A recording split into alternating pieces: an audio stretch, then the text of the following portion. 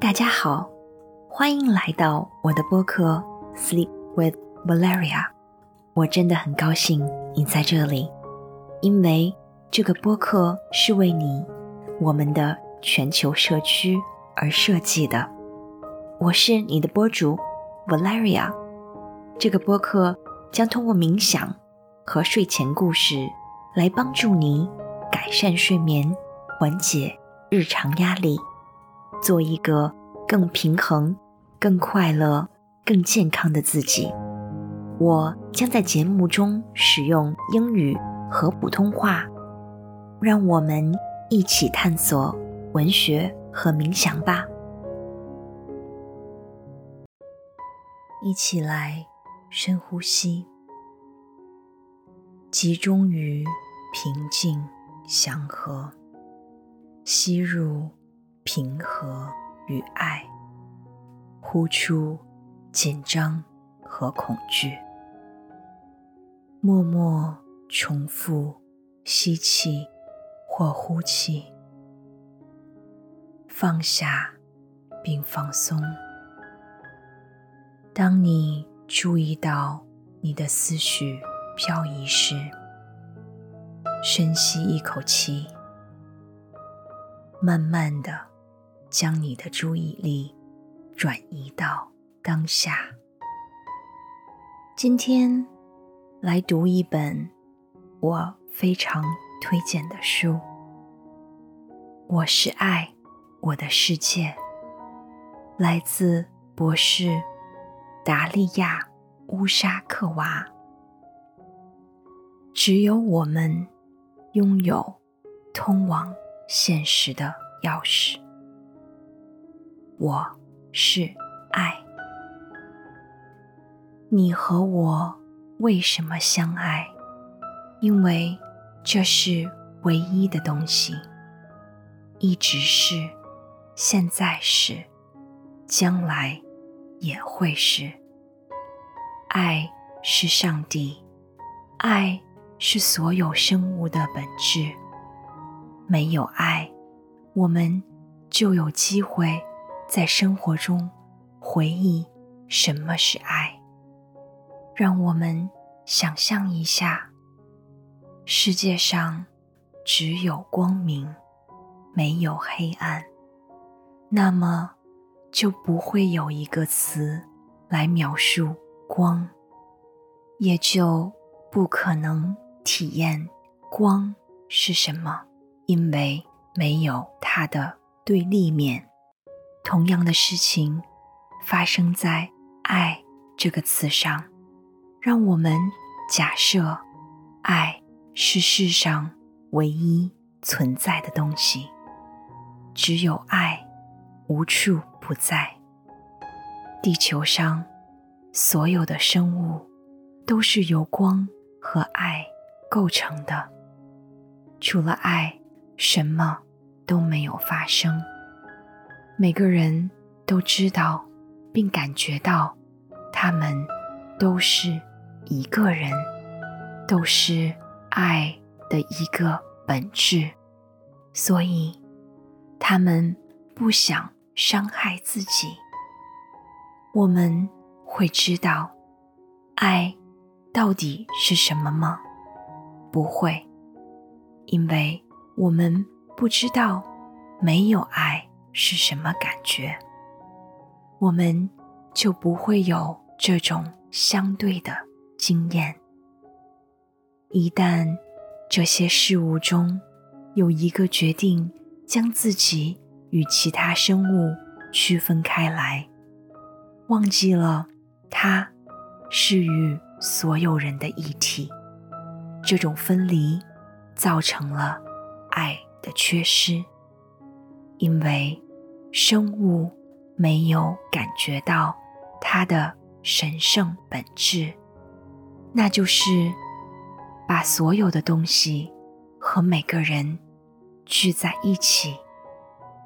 他感受不到他的灵魂或其他生物的灵魂，他的行为是建立在分离意识和情感缺失的基础上的。这个生物的行为显示出对对方缺乏爱，这引起了一种全新的体验。这是以前从未知道或可能的。例如，它是欺骗、背叛、情感或身体虐待的体验。这一举动给了对方一个全新的机会，他被给予了一个做出决定的机会。此时此地，在当下这个不稳定的过程中，选择爱，像真爱一样表达自己，爱自己，也爱他人。这并不意味着让自己受到伤害或冒犯，不，例如，他的意思是不接受负面能量，防止它的复发，原谅，因为他没有伤害自己的负面情绪，并希望也为其他生命创造爱。这个生物与另一个生物的关系越残忍地违背爱，另一个生物就能体验到更深、更强的爱。这就是为什么人们必须忘记与所有事物和每个人的统一来体验爱。当一个人感觉并意识到万物合一时，他就不可能做出有意识的决定，让自己对别人，甚至对自己没有爱。右手不会伤害左手，因为它们是一个生命体，所以整个有机体都会感到疼痛。这没有任何意义。但在这里，为了以一种强烈而深刻的方式体验爱，灵魂彼此决定忘记统一，体验爱缺失。爱是一个过程，它总是在此时此地。爱就像一场运动，这就是为什么在我们生活的每一刻，通过做一个决定，我们不断地创造自己。我们一直在决定我们是谁，我们也在体验我们是谁的过程中。一劳永逸地选择爱是不可能体验爱的，这将不会是一个过程。这就是为什么生命是在灵魂忘记自己是谁的地方被创造出来的，为了留在做出选择和创造自己的过程中。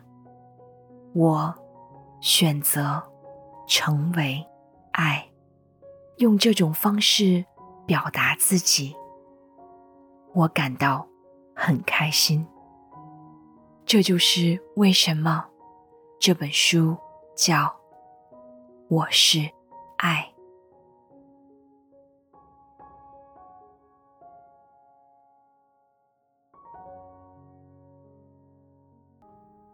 本次播客到这里就结束了，谢谢收听 Sleep with Valeria。 如果你喜欢这一集，记得收藏、订阅、加关注，加入我的健康之旅，让我们一同成长。我们下周见。